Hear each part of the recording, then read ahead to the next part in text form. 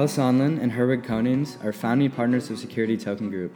All opinions expressed by them or guests on this podcast are solely their opinions and do not represent the views of Security Token Group or its subsidiaries. You should not take any opinion expressed on the show as a specific inducement to make a particular investment or follow any investment strategy. This podcast is for informational purposes only.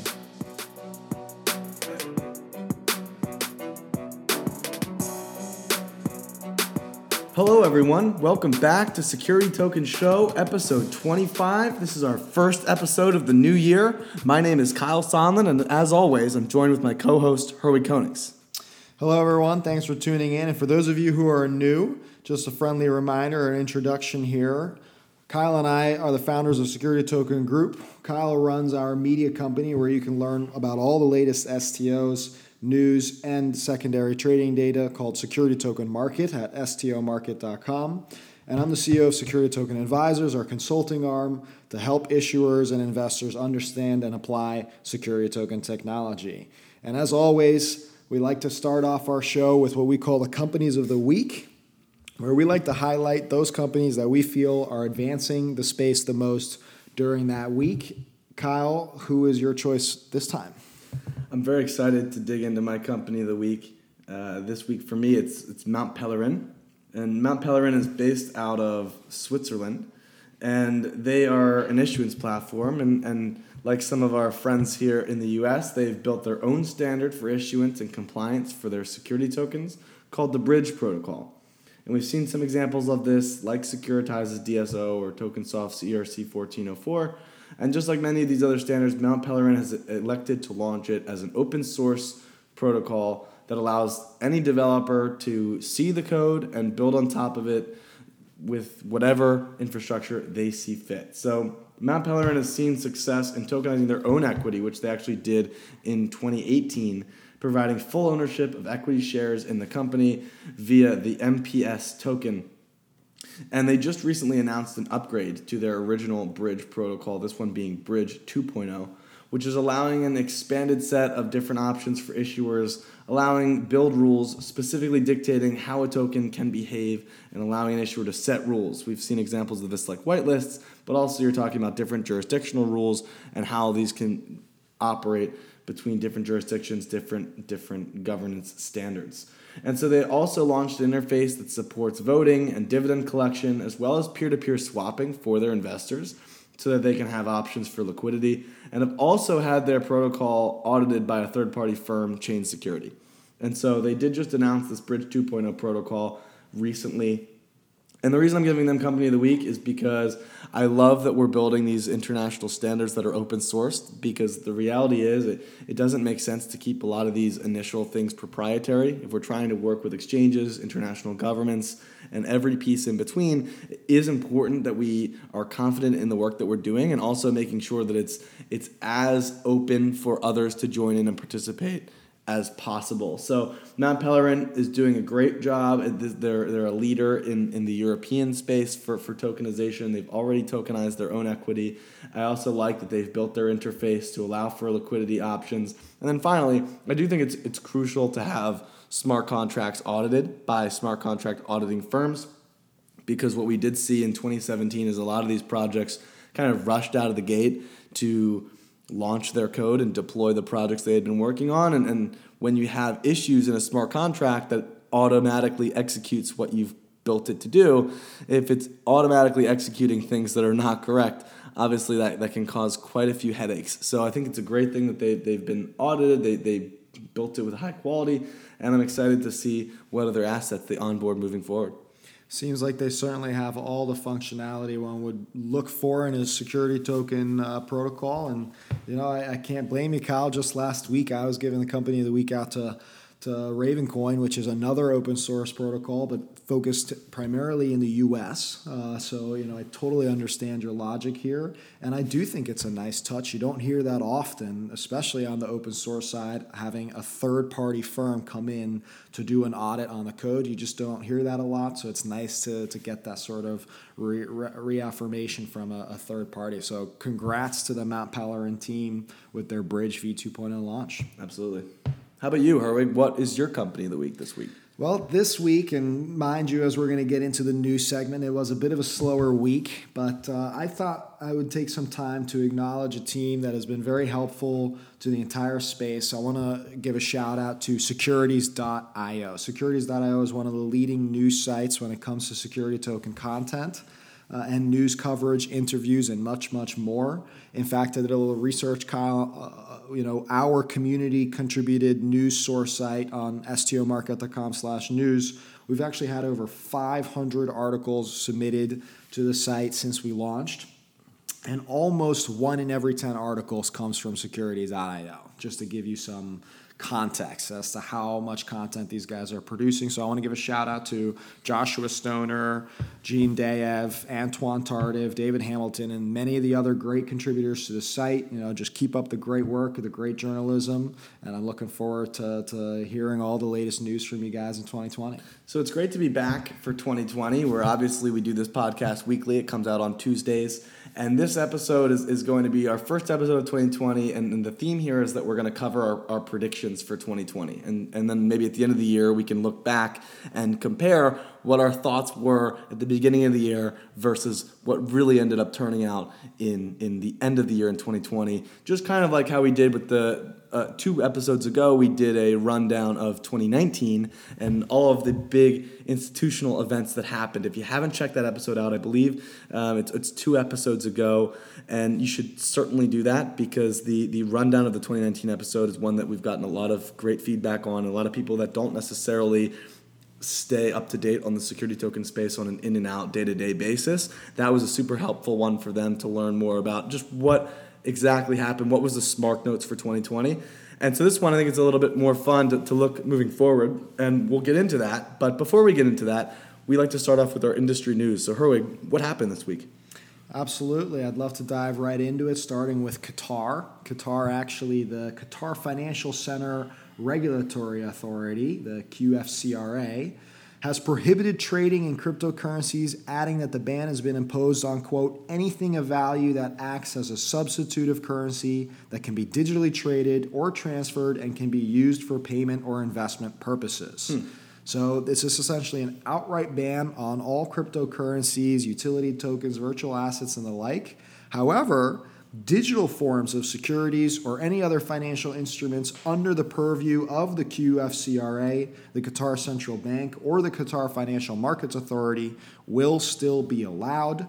So in a nutshell, ban to the cryptocurrency industry, but promo to the security token industry, fully legal, and looks like there is definitely some excitement for it. We're looking out for more statements from the QFCRA to get more details on that. But it's great news. At least they recognized the differences between the digital forms of securities and the crypto space. A lot of times these things can get kind of lopped together, and the reality is that with security tokens or whatever you want to call it, we're really just taking real assets and allowing them to be owned, fractionalized ownership as well as international trading, and just making these things more available to more investors. And so it's a good sign. It is kind of an odd timing, though. I mean, there hasn't been a ton of crypto news over the last couple of weeks or months, so maybe this is something they've been working on for a while, but presumably so.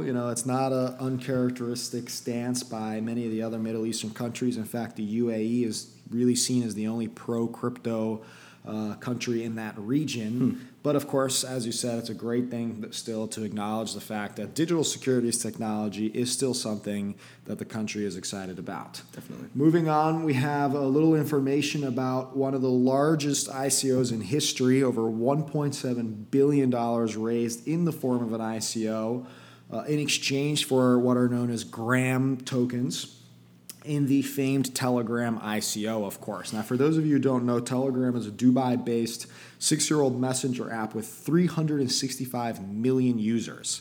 The app was actually very popular in itself amongst crypto communities, with at one point in time during the ICO craze, Telegram group size becoming actually a recognized signal of demand for an ICO. I remember that.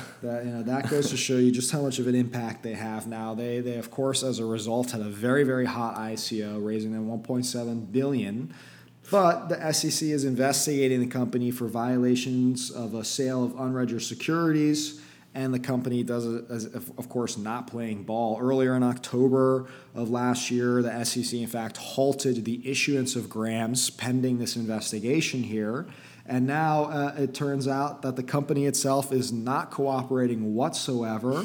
The SEC requesting bank records during the time period, with the company responding saying they've changed banks and they don't have any access to the records anymore, which, of course, the SEC has responded, quote unquote, saying that it is unfounded and deeply troubling.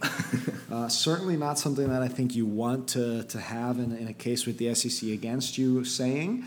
But in fact, there's a deposition with the company's CEO coming up on the 7th. So for sure, I'm sure we'll get some feedback on that and give you guys some coverage on next week's episode. Yeah, so today, as of listeners, it'll be out. We'll definitely cover that next week around. Further issues may also arise for the company because it turns out in a statement, in a tweet by the CEO, that the Gram token will no longer be featured in the native Telegram app. So instead, they will be building out a separate blockchain infrastructure and platform and hoping that a third-party community will help take over development.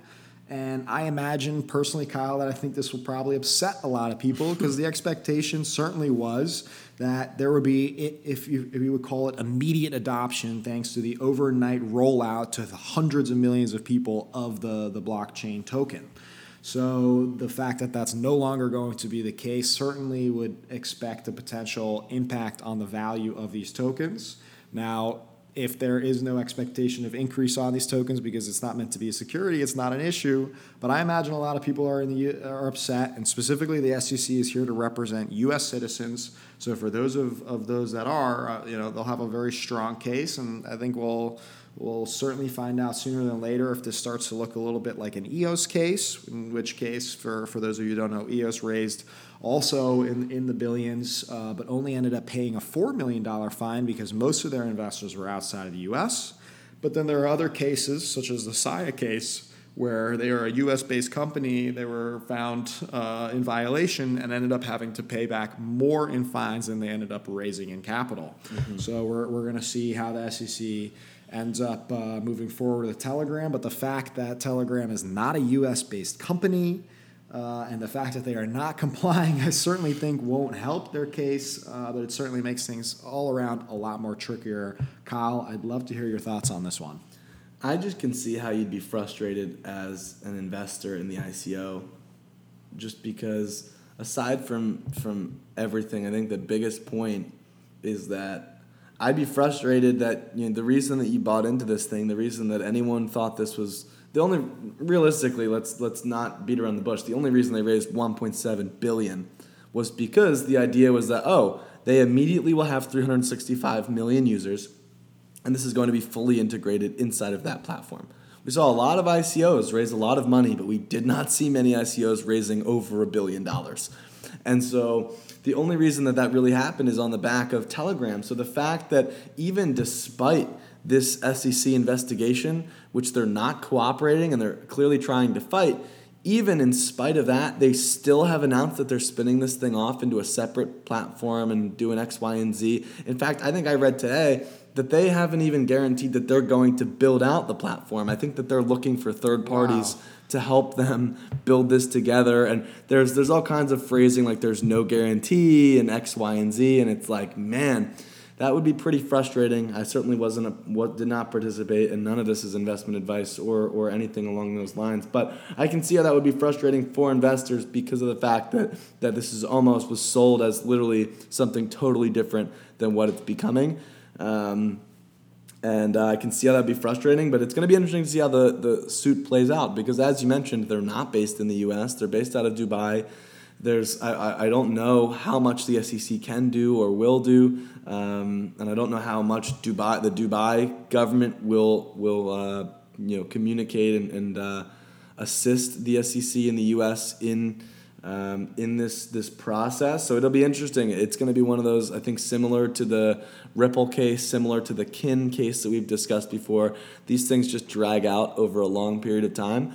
But maybe the deposition will give us some additional insights. So we'll have to definitely look out for that and give you the update. We'll be sure to let you folks listening know.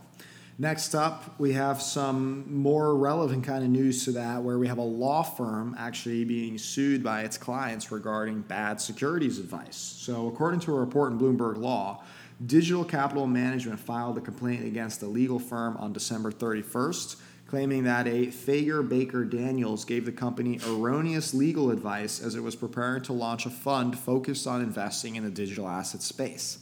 The complaint stated that Fager-Baker-Daniels gave incorrect guidance to the company with regard to its obligation to register with the agency under the Investment Advisor Act of 1940.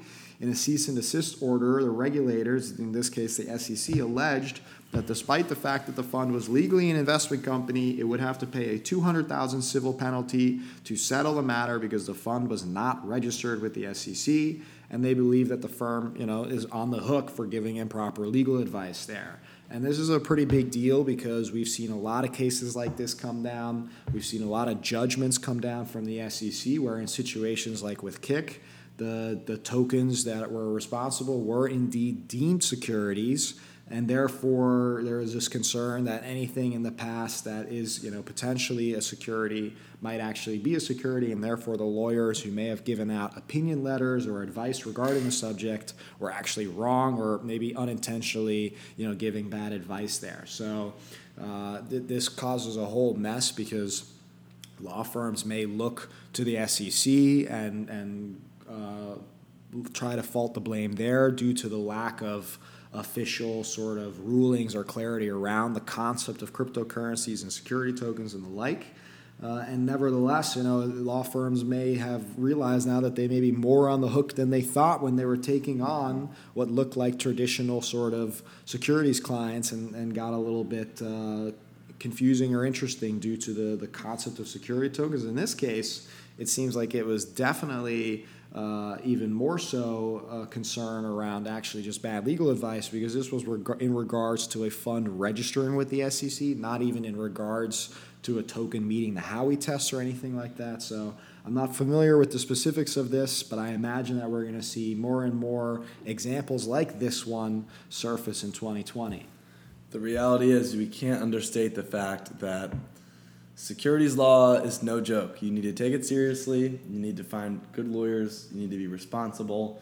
And if something feels shady, then it's probably not right. You can't hurt to be overly compliant and be totally sure that what you're doing is legal and allowed, because this is not going to stop. We're going to keep seeing more and more of these firms and individual actors that are just going to keep getting hammered by the crackdowns, and part of it is just because a lot of people got screwed, and so it's a shame, but I'm not surprised. Case in point, both from the previous article and this one, whether you're an issuer or an investor, definitely we always recommend consult an attorney if possible regarding any of this stuff. Absolutely. Finally, we do have a couple of opinion articles to check out. Luc Valempin is the CEO of Tokeny, which is one of the leading issuance platforms in Europe. They are based out of Luxembourg, and he recently did an interview on Crowdfund Insider. They do a really nice review of the company, how their tokenization process works, as well as the technology that they have developed to support issuers of all kinds. And it's worth noting the company was selected as KPMG Company of the Year in 2019. They've won our Company of the Week award before as well. And they actually raised $5 million from Euronext, which is one of the leading global exchanges, I believe the 6th largest in volume around the world. So, of course, they are an issuance platform to keep an eye on, especially if you're considering issuing security tokens in Europe. Definitely check out that article. And the second one is by Juan Hernandez, who is the CEO of Open Finance, which is one of the leading security token marketplaces here in the U.S., which currently has 5 trading tokens, and there's an expectation of many more to be listed soon. Catch up on his thoughts and predictions in an interview on Outlook 2020. You can find all of the articles that we discussed today in the description of wherever you're listening to on this podcast, or you can go directly to the source at stomarket.com/news, where you can find out even more information, as well as engage with other community members and comments and the like, and even submit your own news that you come across. And please do that. Please join us there at STM. And that's my news segment. And as always, we follow the news segment with a market update from Kyle here, featuring the latest STOs, as well as going over the secondary market data. So Kyle, I'm eager to hear what you've got for us. Thanks for the intro, Herwig. We do have one new STO this week, and it's from Realio, Realio, as well as YAD Capital, YAD Capital.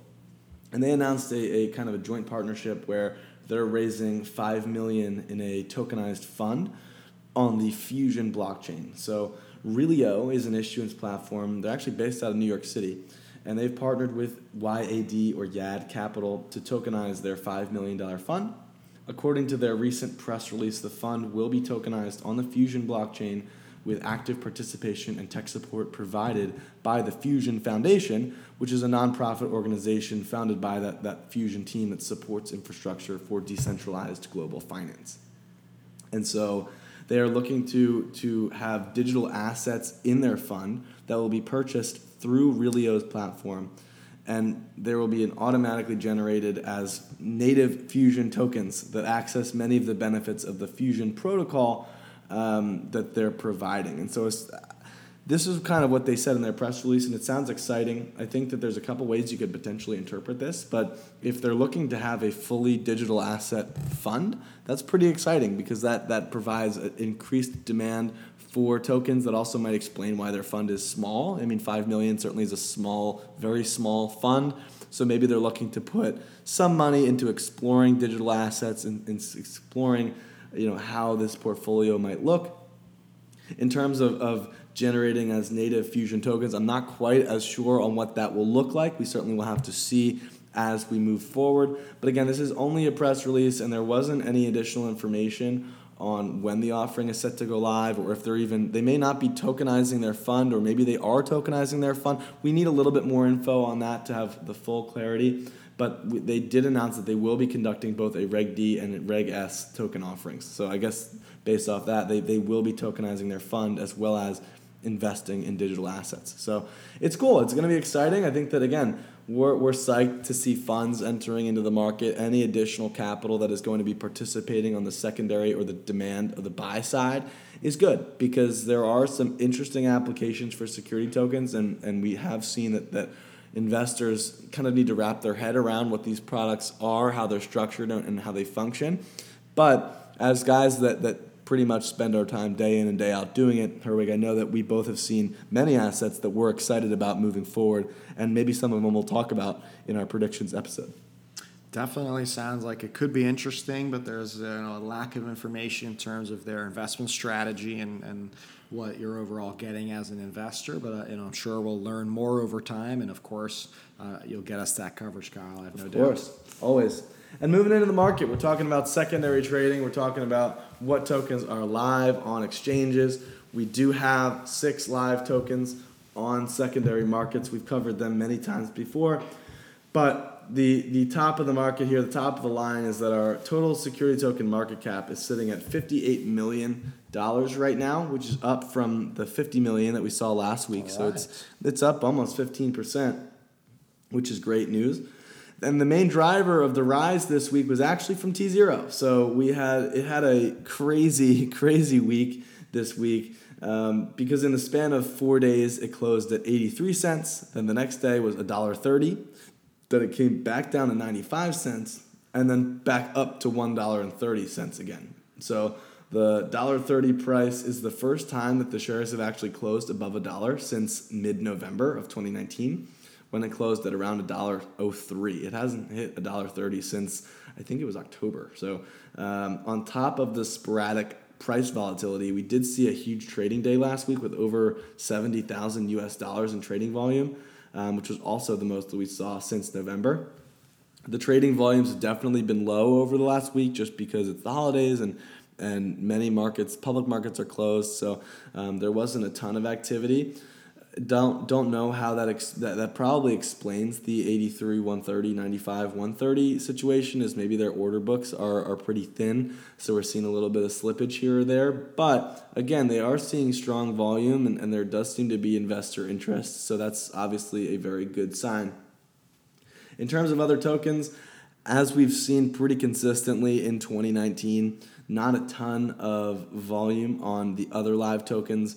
Maybe because of many factors, whether it's infrastructure, whether it's investor interest, whether it's quality of asset. who's to say? But we did have a few $1,000 sell-off of SPICE VC tokens on January 2nd, which is the first trading action that SPICE has seen in the last couple of weeks. Other than that, everything else stayed pretty flat over the week, aside from, early, I think it was Christmas Eve, as we mentioned, Lottery.com did experience a huge sell-off itself. So that was the biggest news of the holiday season. Since then, we haven't seen a ton of activity on any of these exchanges. That's awesome. Great to hear.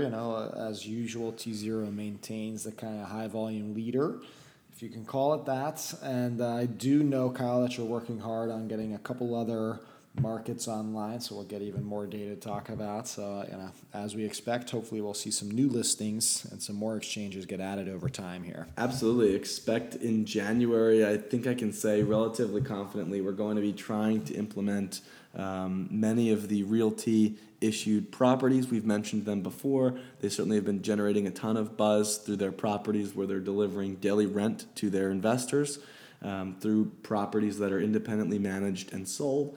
And we're working with Uniswap, the exchange that's being traded on, to integrate their API onto our platform as well, which is, you can't really find that anywhere in the world right now, so we're psyched about that one. You certainly can't. And I do know that over the last couple of months, we've seen a couple press releases here and there. Some have expected tokens to get added to T0 and OFN, so hopefully we'll see some movement there too. All right, Herwig. Well, we're at that time in the episode where we can dig into our main topic a little bit. Main topic this week, as we mentioned, is our predictions for 2020. So we may have a couple things that we try to keep practical. Maybe have a few hot takes there to just kind of go out on a limb and see what happens. But Herwig, I'm excited to hear, what are your predictions for 2020? Last year we had the chance to review 2019 in episode 23, as you said, but we only started the show in June. So we actually didn't get the chance to really do a prediction at the beginning of the year. I think it's fun that we get to do this exercise. We may find that we are, hopefully actually accurate because we do understand and are plugged into the space, but we may also find ourselves a little bit laughable when it comes to some of these hot takes, as you say, Kyle. We'll see. Hopefully we keep it interesting. And of course, we always love to hear your predictions and feedback. So reach out to us on Twitter, LinkedIn, or even via email with your feedback and your own predictions. We'd love to hear them. For me, I've got a couple across the board here, starting, of course, with legal clarity, specifically from the USA. I'm expecting that this year we will see some kind of legal action passed, whether it be via the Cryptocurrency Act of 2020 that we had discussed, whether it's actually a regulatory response by the SEC or the CFTC, or even if it's going to be a different bill that has yet to be even introduced to Congress. I know we're going to see something in 2020 as a result of both China, Libra, and demand from the industry for some kind of legal clarification here. And when that does happen, Kyle, I do believe that this will be a major revival for both the crypto and blockchain industry, and will act as a signal to the world that the U.S. is and will remain very active within this space. And I believe that's the message that they'll be trying to send with that. And then, I think we're all hoping for something like that. An increase in those crypto markets is certainly sought after, I know, by many in the space. Next prediction that I have, Kyle, is I believe that specifically over 100 different private markets and exchanges will come about to help create liquidity for tokenized securities, either by managed through these third parties like private broker networks or exchanges with ATSs, or more likely by the issuers themselves. In fact, I think probably close to 70% of them will be issuer managed, and the remainder will then be facilitated through these marketplaces. And I only would acknowledge this because security token technology makes it easier to manage your own market, and many companies will not be ready to give up that price control per se to get listed on a third party in exchange for having that liquidity that if you theoretically list on an exchange. So I believe we're going to see both private and sort of these exchange markets arise. And on that notion, I believe we'll see sort of one of those examples of one of those private issuer managed markets be one of the very first tokenized employee stock option pools, or TSOPs, in the $50 to $100 million range. So, this is truly a real private market of size and demand. And who knows, maybe those tokens will even make their way onto third-party exchanges.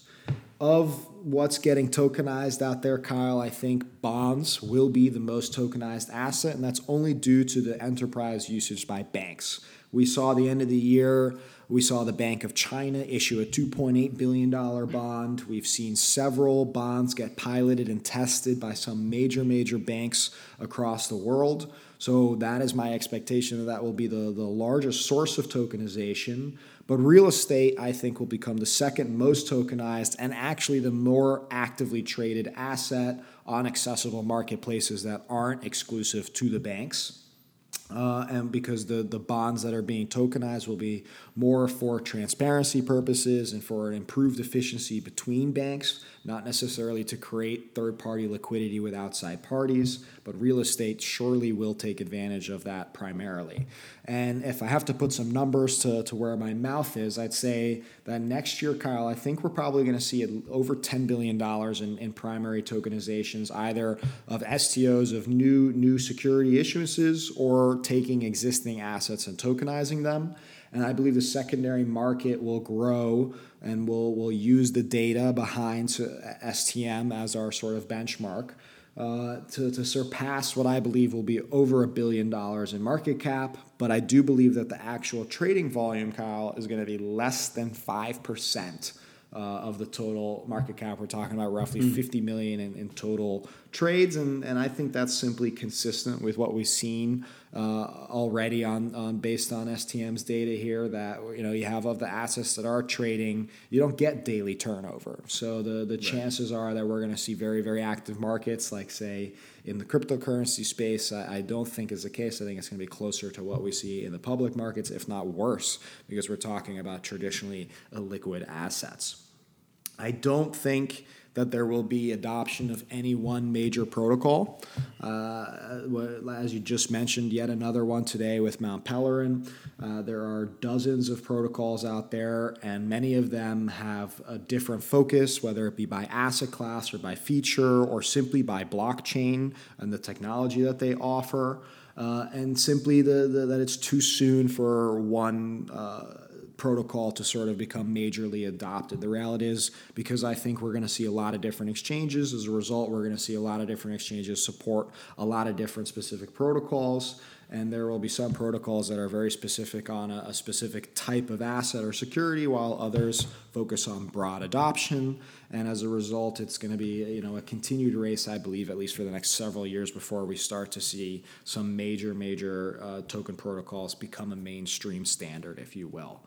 And to say kind of something provocative on that is, I believe that there will be no major investment banks to jump into the space in 2020. What I mean by that is we obviously have seen a lot of big banks already participate, but when it comes to the major investment banking divisions of, say, Goldman Sachs or JP Morgan and the like, they are not going to be issuing or brokering any security tokens, at least until there is a more proven market and really a more monetizable demand that exists for them to pursue, which I believe it currently does not, and nor will it show itself in 2020, but perhaps certainly in 2021 or the years after. I don't, however, think that means that there won't be any publicly tokenized traded stock. I do believe we're going to see the first suspects appear, whether it's an example of the overstock dividend that has been trying to get released, whether it's the INX IPO that Kyle has given some good coverage on before,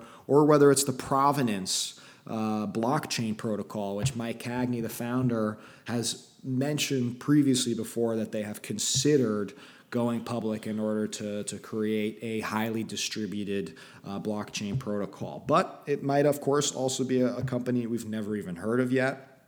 And just to finish up a couple more of my predictions here, Kyle, we will also see, I believe, a major hotel chain explore tokenization, either by doing a securitization of their portfolio of properties, whether it's by issuing debt against their portfolio to raise money and utilize, or if it's actually tokenizing specific upcoming construction projects for new institutions and others to participate in too. I'm not talking about a boutique. I'm not talking about a marquee property. I'm talking about an actual major hotel chain looking at this from a major game-changing perspective.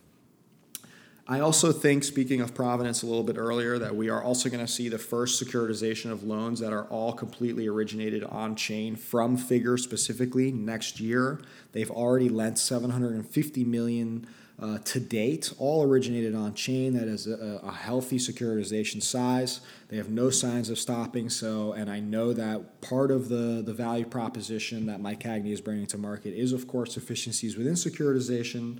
So it only is an expectation that he's going to want to prove that with his portfolio here. And I believe that we're going to see something that as soon as this year.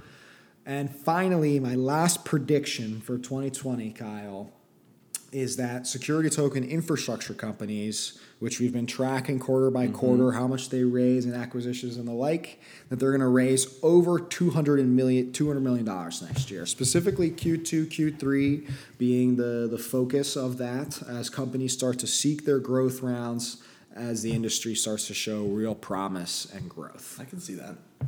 So I have a bunch there, Kyle. We have these written down and marked down. I'm certainly hoping to be right on all of them, but I don't expect such the case to be.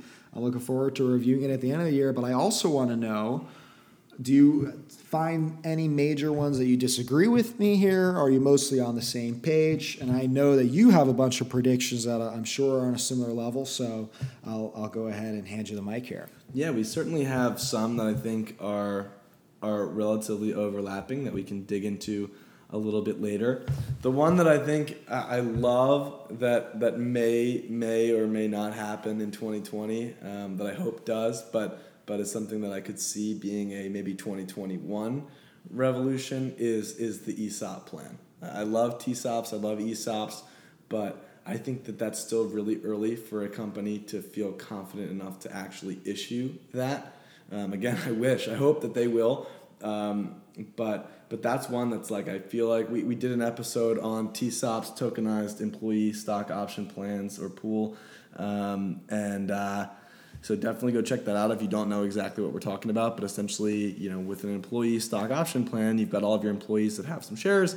If you can tokenize that, then you can have you have a much better ability of paying dividends to those employees, of being able to manage all of those shareholders, of being able to possibly even do some kind of governance, as well as regionalized profit sharing, so many other different things, maybe even secondary liquidity for some of those employees, or collateralized loans based off of their stock. There's a lot of great options you can do there, but I'm not exactly sure when that's going to happen because it is very ambitious.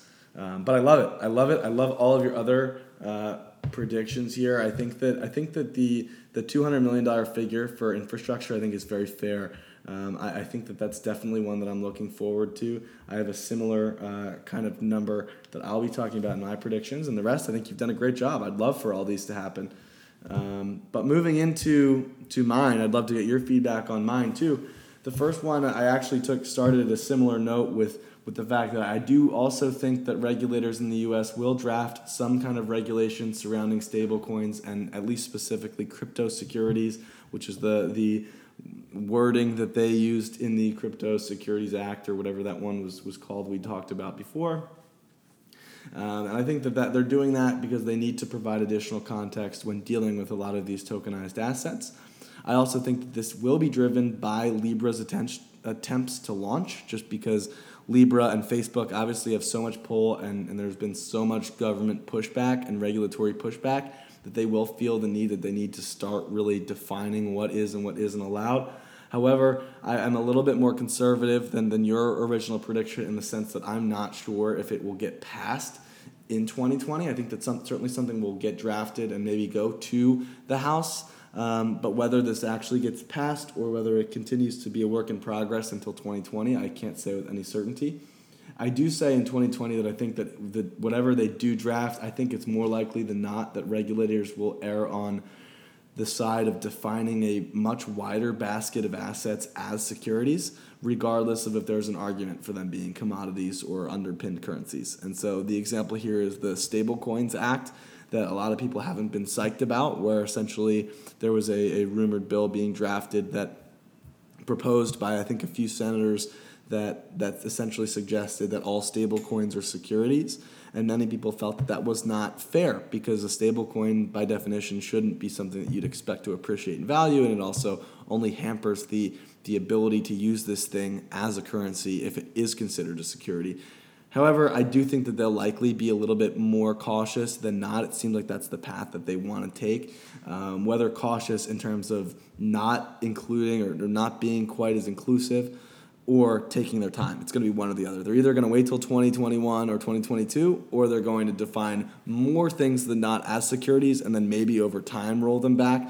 But I just can't see them coming out with like super crypto-friendly laws yet. We'll see. Would you define Cryptocurrency Act of 2020 as friendly or as wide? I would probably define that as friendly. I think that I would love for that to pass, but I find that to probably be a little bit more friendly than what I'm expecting. And if that is what gets passed, that would be fantastic. In terms of defining crypto commodities and defining cryptocurrencies, love that. I just don't think it's going to It's hard for me to see it, especially because crypto commodities was their definition for ICOs and of the like, and many of those really I don't think deserve to be anything other than unregistered securities.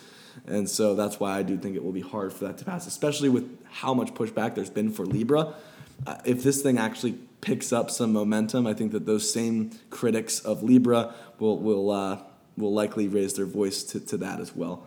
But we'll see. There's always so many opportunities, and especially I think that if other jurisdictions lead by example and maybe pass different regulations or maybe larger financial jurisdictions like the UK or Germany, some of these larger economies, if they can pass very friendly crypto securities laws, potentially that will encourage the U.S. to be a little bit more open-minded. But when they have the ability to be the leader and define it how they want it, I do fear, to a little bit of a degree, that they'll be a little bit more hesitant to acknowledge some of those things as non-securities. But considering we're in security tokens, we spend all of our time working with securities. If they can give us any legal definition for a security token or a digital asset that is created based off of a underlying real world asset, I would be psyched. So I think that's still super positive. This is a topic not about what we want, Kyle. It's about our predictions for 2020. So you have to keep it clear.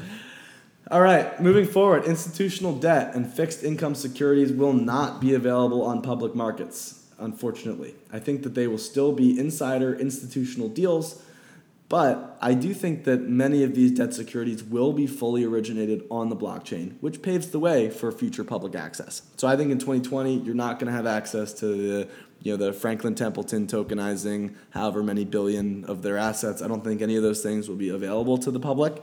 I think they're going to be very institutional, very, very tightly knit, partially because they just need to test it.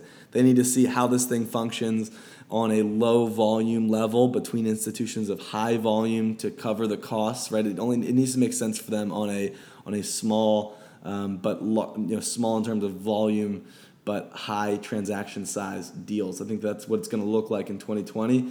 And then maybe in the future, they will offer more public issue debt options.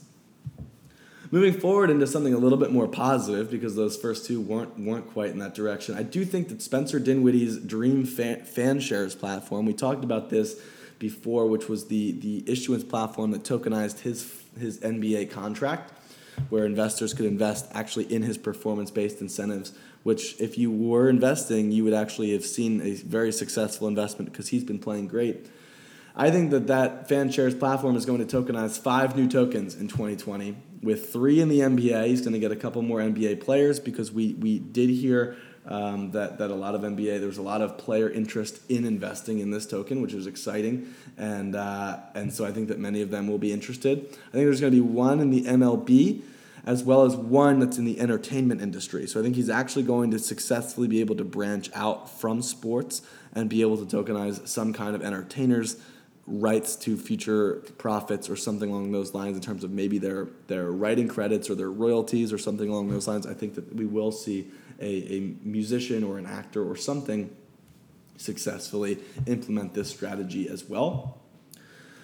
I see the tokenized rental properties industry is going to explode into I'm going to call it $100 million industry by the end of 2020, because for the first time, investors all around the world will have the ability to diversify their mortgages across properties all around the world, which allows them more price stability because they no longer have to rely on their specific property's value increasing or decreasing. Allows for risk management because you can invest not only in your local area, you can invest in your entire country or in other countries as well to help prevent risk, as well as perpetual income.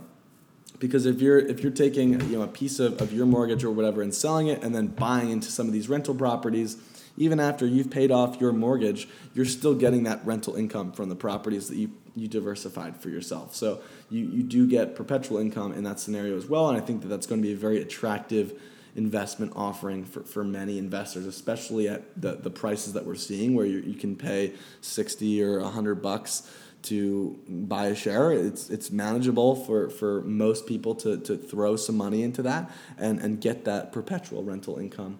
So I think that that's going to be a fantastic use case and one that definitely blows up. We saw Bitbond is launching a similar strategy as well. We already talked about Realty doing this. I think they've got 4 properties now, and I think this is only going to increase in 2020. I also think that on-chain origination will allow for mortgage-backed securities and many other securitization products to thrive. And so when you hear mortgage-backed securities, your alarm bells should go off, and that's understandable.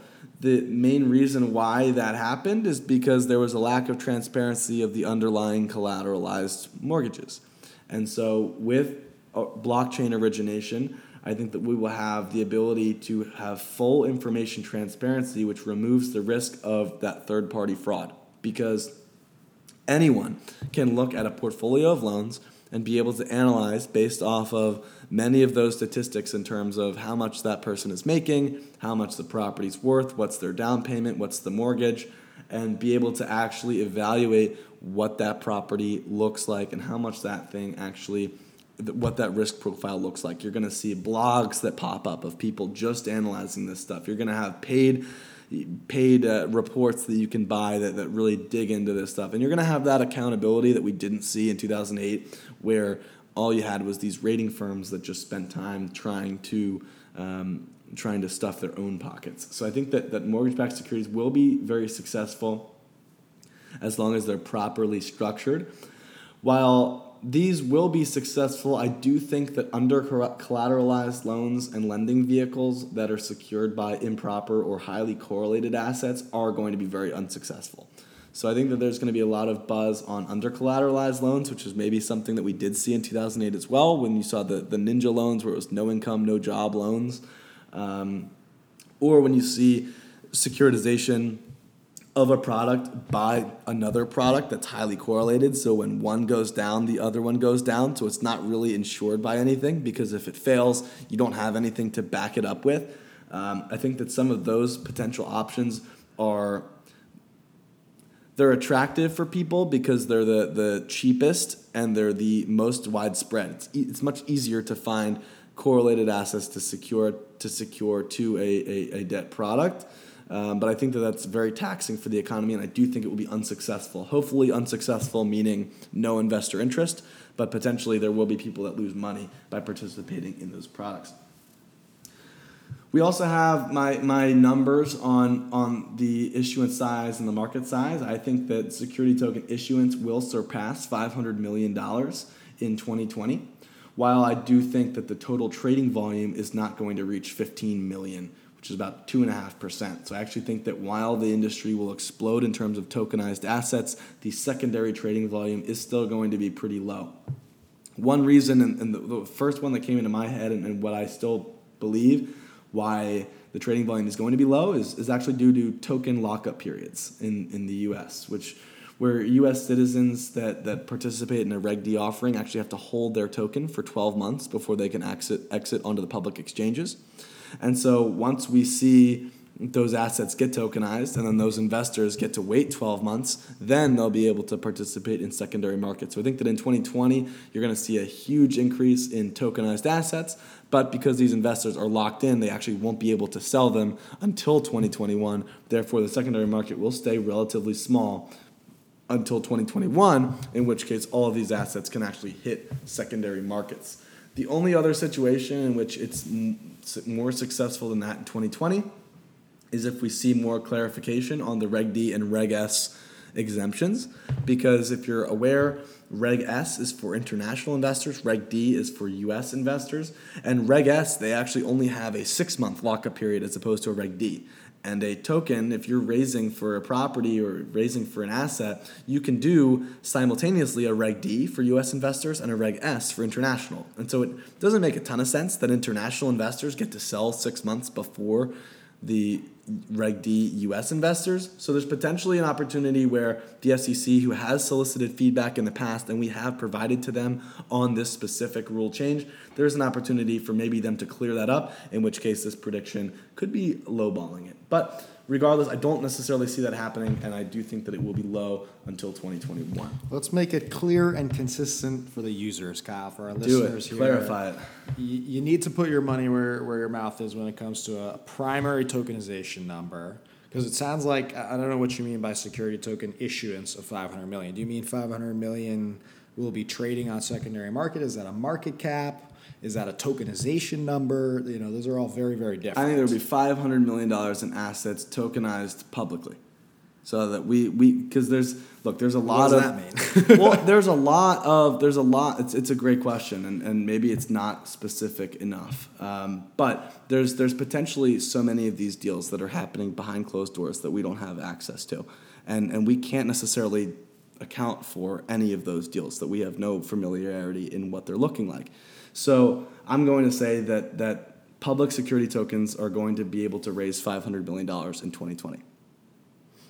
So you're saying... via Reg D, Reg S, they're going to successfully raise from the public $500 million for securitized assets. You're saying STOs. Yes. Now what about secondary sales of existing assets? Yeah, So you're saying, if I had to equate it, right? I'm saying there's going to be $10 billion in tokenization. You're saying there's $500 million. Right. Yeah. Well, it does seem a little bit low, but let's go with it. That's my numbers. So I'm just making sure that we got your numbers clear, Kyle. It seems low now that I think about it, but I might bump it up just to the flat $1 billion. I think that there's going to be $1 billion in tokenized assets, including both STOs and secondary sales of those assets. And you noted earlier in the episode today, there's currently a 58 million total market cap size. At one point in time, it was actually twice that. What would you say your high for the total secondary market cap, and we're going to again use the STM data as our benchmark, would you say for 2020? So are we going to say the high at any point in 2020? At any point. Interesting.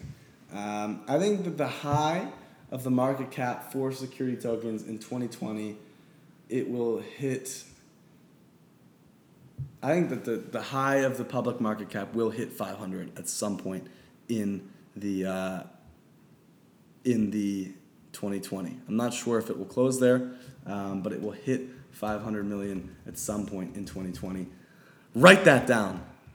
We got it. How about you? Did you define that already? I did. My number is 10 billion in tokenization, and it is $1 billion in the secondary market cap. Great. And your volume you mentioned was 15 million. So roughly of the $500 million market cap, about 2.5%. I was saying roughly 5%. So great. I guess if you want to compare, I'm a little bit more optimistic on the size of the market as well as the overall volume.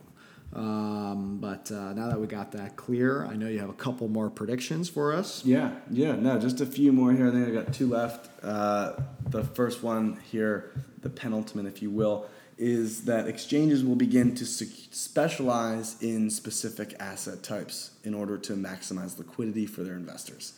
And so what we've seen today is that exchanges will say, oh, we'll take any asset, we can trade anything, doesn't matter what it is as long as it's high quality. And I love that theory, and I love the ability to be able to trade anything. But I do think that the reality is that generalist exchanges will struggle to provide the tightest bid-ask spread compared to specific exchanges of specific asset classes rather. And they may be subject to some sort of slippage, while the exchanges that focus only on debt or real estate or equities will probably succeed more so in building that reputation with their investors in terms of, you can go to X exchange and see all of the best debt instruments, or you can go to this specific exchange that has all of the early stage startup equities or whatever. I think that that's also an effective strategy to get acquired. It's also something that we saw in the tech bubble in the 2000s, and I don't see it deviating much in this industry, despite the fact that you can trade it anywhere. There will be some generals that succeed, but I think that mostly the most successful ones, they will try to specialize in a specific asset. Would you say that this is more of the exchanges that go live, the ones that focus will have higher trading volume, or the ones that focus will have a better bid-ask spread for assets? What would you say is your...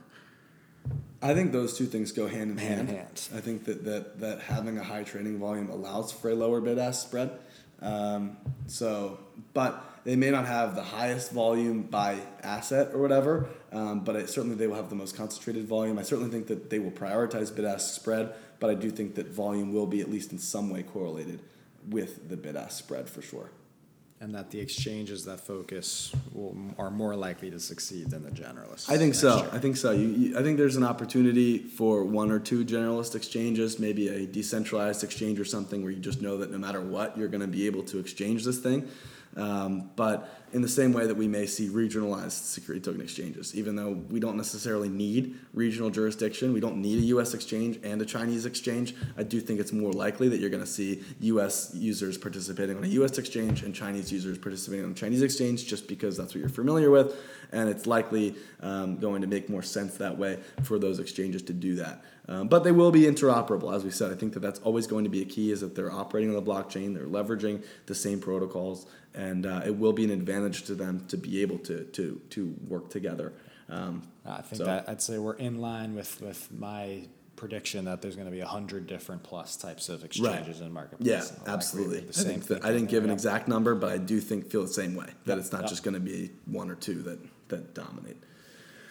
I think finally we're going to see $100 million in infrastructure acquisitions in the security token space in 2020. Right. So it's a little bit different than yours in terms of $200 million in funding or raising rounds. I do think that we're going to see some companies that will they will successfully raise capital, and some will do that, absolutely. But I also think that many that want to enter into the security token space may just acquire, because that essentially allows them to kind of fast track their way into the space, whether it's for acquiring licenses like broker-dealers or ATSs or things like that, or maybe it's just the intros of the partnerships or many of those other pieces of the technology that they don't want to have to build out a whole nother issuance platform or X, Y, and Z.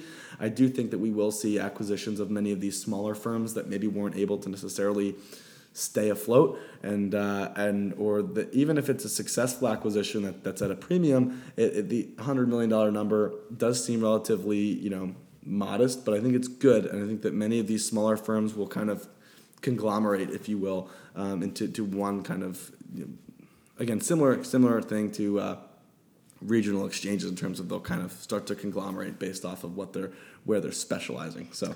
There's nothing wrong with early exits, and I hope that's another healthy sign of an ecosystem when you're seeing lots of companies raising money and lots of acquisitions and mergers happening. And both those statistics we track in our quarterly reports, so it'll be easy to see just how accurate we are in our predictions on these two. Absolutely. It sounds to me, Kyle, that we are a lot on the same page and a little different on some of the other stuff. Like legally, I think I'm very pro the fact that we're going to see some kind of legislation move forward. I'd say it's safe to say you're not very confident that something will happen in 2020, but if it does, that it's going to be something very broad. I think we're both in agreement that there's going to be large private networks, specifically by the institutions and the banks trading debt and fixed income securities and things like that. Makes total sense to me. Very excited. I did not make a specific prediction on what we call sports finance, if you will. And I think that's very cool. It'll be interesting to see if there are any other industries that end up, if there's a competitive platform that ends up coming out, or if that number gets blown away perhaps by the number of contracts that come to market. I'm certainly in agreement with a lot of the other stuff you said regarding, rental markets and things like that, leveraging tokenization for sure. I'm a little bit potentially in a disagreement with your mortgage-backed security statement, as there's a big debate in the community regarding how you can actually leverage this, being around the fact that your loans need to be originated from the get-go in order to actually leverage. And so therefore you can't just take an existing basket and start to leverage some of those same efficiencies. So without knowing many other lenders that have been originating on-chain other than Figure, I don't see anybody else next year, that would be my prediction, using securitization other than Figure. And of course, our numbers vary a little bit in the data for the predictions of the market, which is, of course, making things a little bit more interesting for when we do the end of the year review. Absolutely.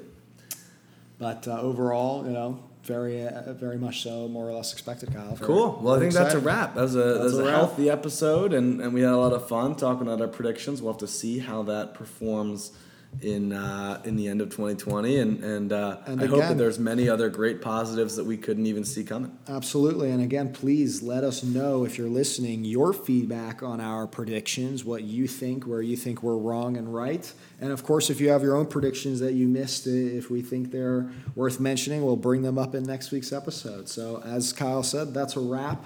Thanks everyone for listening to the first episode of the new year, and I hope to be speaking to you next week.